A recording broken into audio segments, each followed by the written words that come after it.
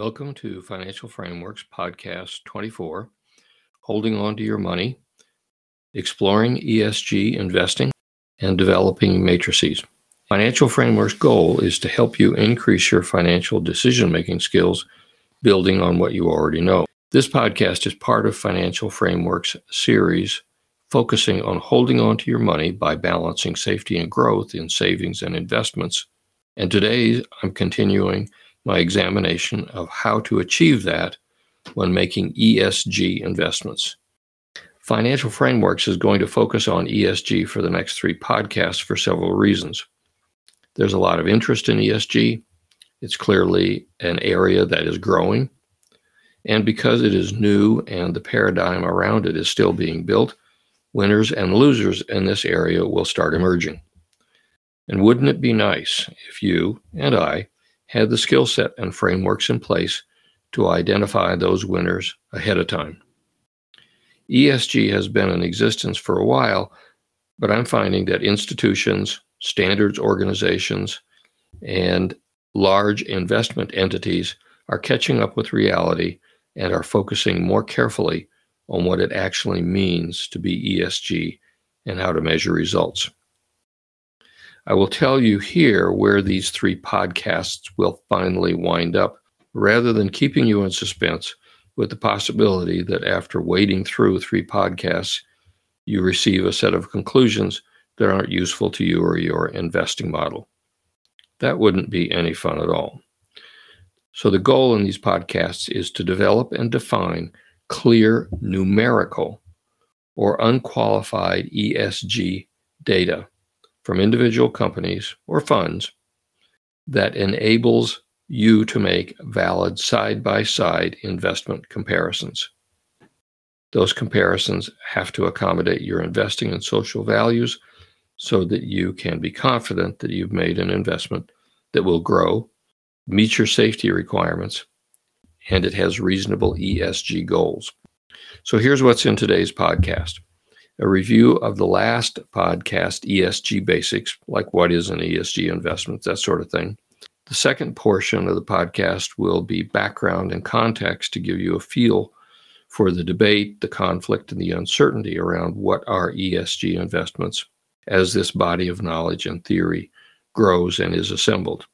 I think it's important to do this so that we can examine the process of developing standards and benchmarks, and you can see how very sophisticated, well-paid people do this and develop your own alongside them. The third segment is about finding useful metrics. I'll do a tops of the trees overview, talk about what we're looking at and how we're doing that. Again, this is important if you want a solid framework. And then we'll conclude the podcast with my usual question. Okay, number 1, the recap. The definition we'll use here is from the CFA Institute, which defines ESG investing as sustainable investing delivers value by balancing traditional investing with environmental, social, and governance-related insights to improve long-term outcomes. ESG factors include, for environmental, conservation of the natural world; for social, consideration for people; governance, standards for running a company. What we did before is we performed a high-level review and split ESG companies into 2 groups: those who produce ESG products like renewable energy, in the case of Next Era Energy, whom we looked at, or those doing business in an ESG manner, and we looked at Microsoft. I examined their financial data and their ESG reporting for the previous 5 years. The review was done specifically for investors who don't have a lot of time but want to invest in ESG while using valid metrics. The information that I collected demonstrated financial safety, current assets that greatly outweigh liabilities, financial growth. Both companies had double-digit annual earnings, and they detailed in their corporate reporting efforts that were spent on ESG that appeared to be substantial. We took the company's ESG reporting at face value for that podcast. So what I will do now is drill down further into current ESG market research to demonstrate its growth, review industry perspectives that highlight some of the issues regarding sound investing, and then set up a comparison of ESG measuring techniques for further development in the next podcast. Again, I'm taking this approach so that those investors with little time will have a sense of the complexity and the gray areas for this type of investing, and so that those who do want more detail before committing funds understand how to navigate, by building on what I'm sharing, how to navigate this emerging and important investing area. Also, possibly the additional information will cause those of you with limited time for investment research to look for ways to expand that time. The plus here is that after you've done this, after you have performed this research a number of times, it gets faster and easier, with the big benefit that it provides more knowledge. But please do note, I'm not recommending that a person spend more time than they have. When I was in school, judgments were made about whether you spent enough time on a project or a paper, and I never found those to be helpful. It's important for you to be realistic and logical. There are many paths to financial security, and you need to find the one that works for you, that incorporates your knowledge and perspective and fits the time you have available to build your knowledge base and your financial security. I often think of a quote from the Bible, "There are many rooms in my Father's house," and I apply that to all sorts of situations. Things don't have to be done one way. So now let's set the stage for ESG financial matrix by outlining what is happening in the ESG investment world.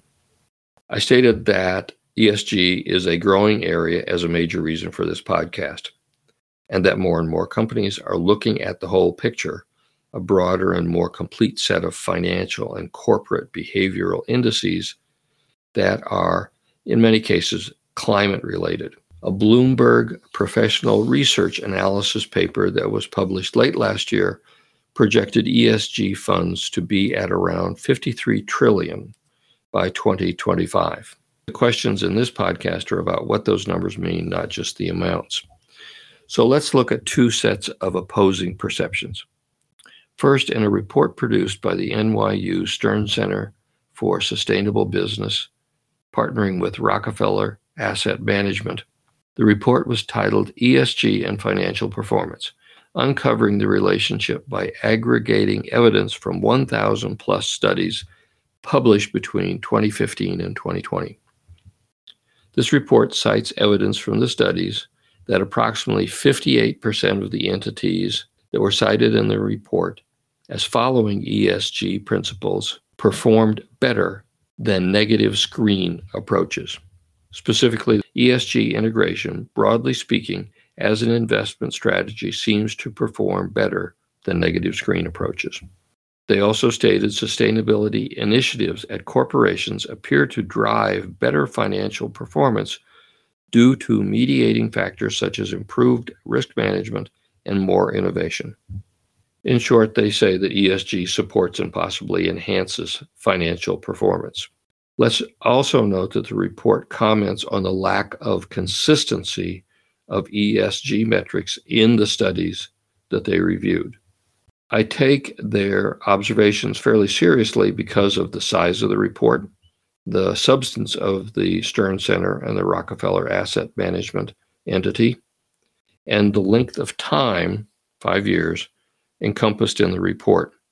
So that's why I consider it. Now, the counterbalancing points of view. An article in the Harvard Business Review from March 2022 titled An Inconvenient Truth About ESG Investing, in which the author, Sanjay Bhagat, states, to begin with, ESG funds certainly perform poorly in financial terms. The rest of the article, it's not a lengthy article, but the rest of the article goes on to cite other failings of ESG funds. A second Harvard Business Review article in August 2022 by Kenneth Pucker and Andrew King was titled ESG Investing Isn't Designed to Save the Planet, paints a negative picture of ESG investing and states that ESG investing will not tackle our generation's urgent environmental and social challenges. So you have two sets of expertise, one saying ESG works, one saying ESG doesn't work.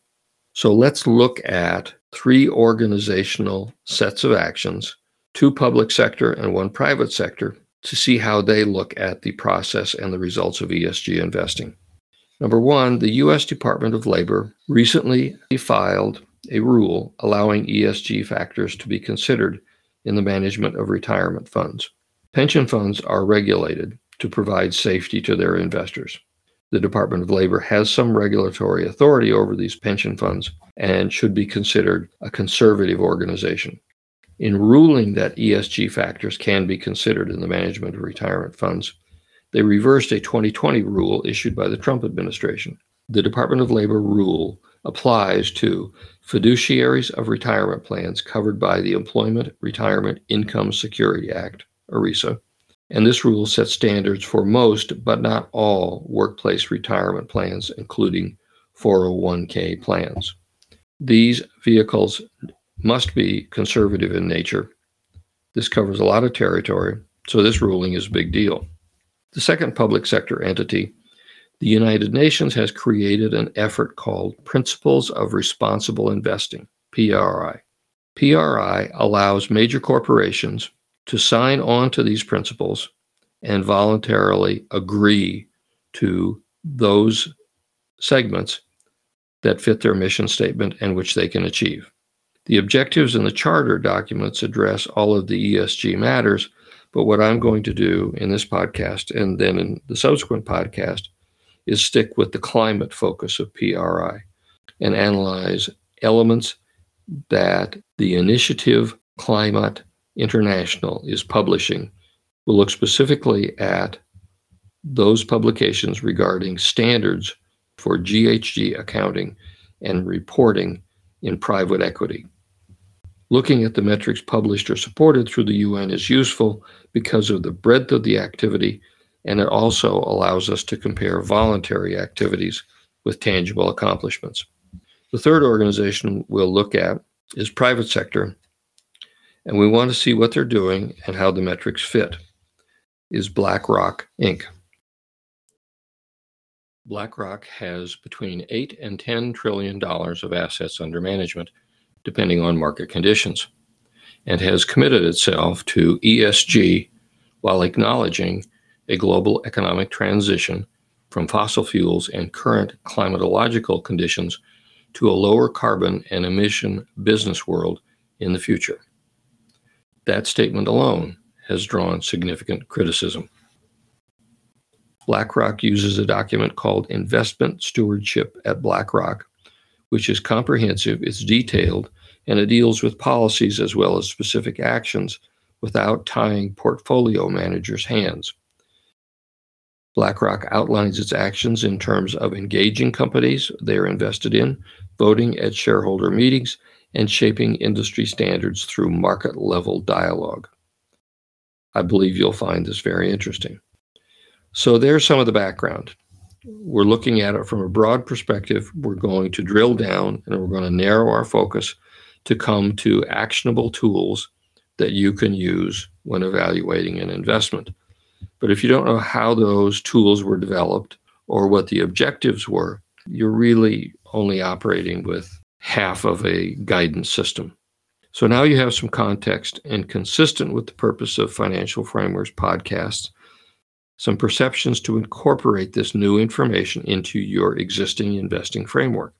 You want to do this so that your analysis is complete, thorough, and accurate, and consistent with your values.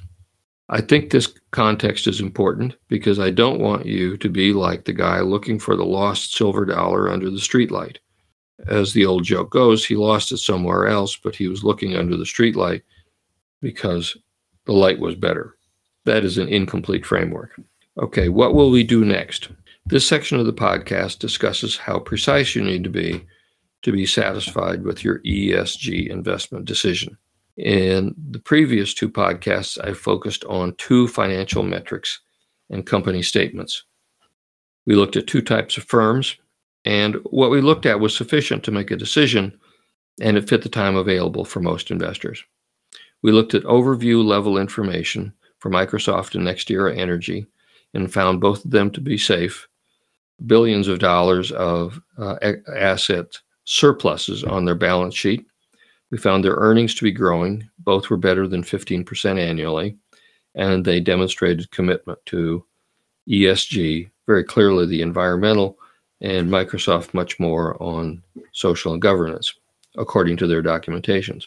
So while that was satisfactory, if you want to be as thorough as possible, and I do in this case, I will admit to having recently reread Robert Caro's excellent small book, Working, about how he does research for his massive and magnificent books, The Power Broker and the 4-volume set about power as seen through the lens of former President Lyndon Johnson's life.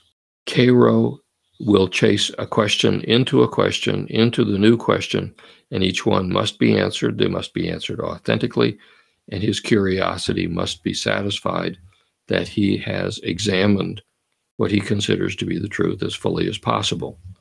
I think that that's a useful tool here as we look at ESG as it emerges. So our ultimate purpose here is to incorporate ESG data and metrics or benchmarks into your investing framework that we've been building. So we'll go beyond our first set of answers about Microsoft and NextEra Energy to validate them with additional information. We always focus on balancing safety and growth through metrics, such as the rate of increase of earnings for growth, or the cash on hand for balance sheet surpluses for safety. We will keep those metrics in hand, and we will add on to them, and we'll use a theory of education to do this. This theory was called pragmatism. It was developed by John Dewey, William James, and Charles Peirce, were the major proponents at the turn of the beginning of the 20th century. Dewey believed that experience is a great teacher and that new experiences create new or different questions. So our question here is, how do we measure ESG and combine that information with financial measuring terms to make valid comparisons between alternative companies and investments?